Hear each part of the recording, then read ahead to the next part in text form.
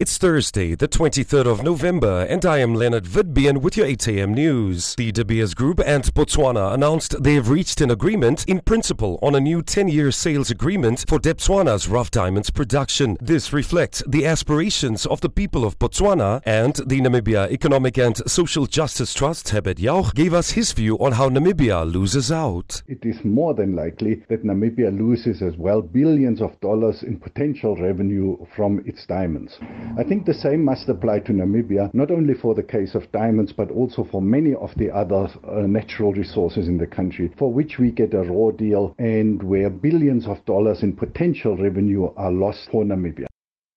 The Institute of Chartered Accountants in Namibia hosted the first ever National Accounting Summit in Windhoek. Feni Nyikevali is the CEO of the organization and gave us some of the challenges that came out during the summit. There were a few challenges that came out of there. The one is, of course, that as a professional we need to remain relevant at all times. We need to continuously professionally develop ourselves. We need to be resilient and we need to be adaptive to change. And then also the lack of academics that are currently in our education sector and the lack of public sector chartered accountants to provide public oversight and public financial management for government. We do not have enough. We need more, but it does remain a challenge and we're looking into that.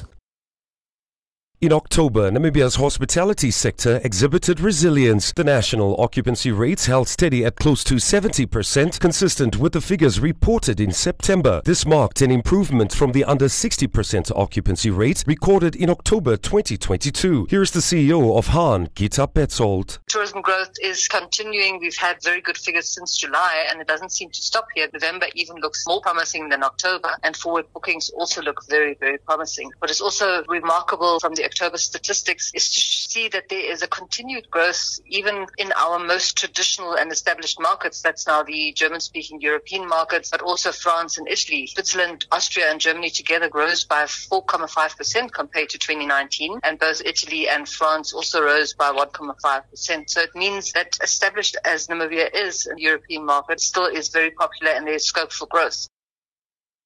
South Africa's Public Servants Association has achieved a significant legal victory as the High Court in Pretoria ruled against the South African Revenue Service. The court mandated that SARS must implement the 2.3% salary increase with retrospective effective from the 1st of April 2021 in line with a 3-year multi-term salary agreement. The ruling stresses the court's commitment to upholding the employment agreements and ensuring fair treatment for public sector employees. The PSA urges SARS to promptly implement the salary increase and refrain from further legal action.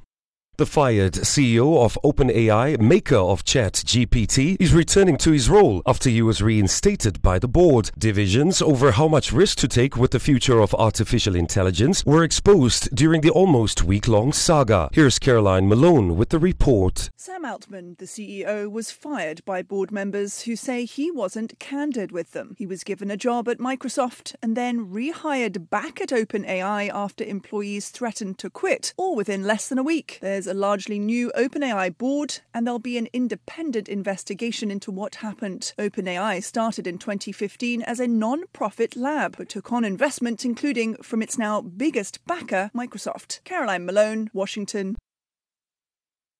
To get the latest news bulletin on WhatsApp, send a message to 083 000 1049. Future Media News, independent, accurate, and on time.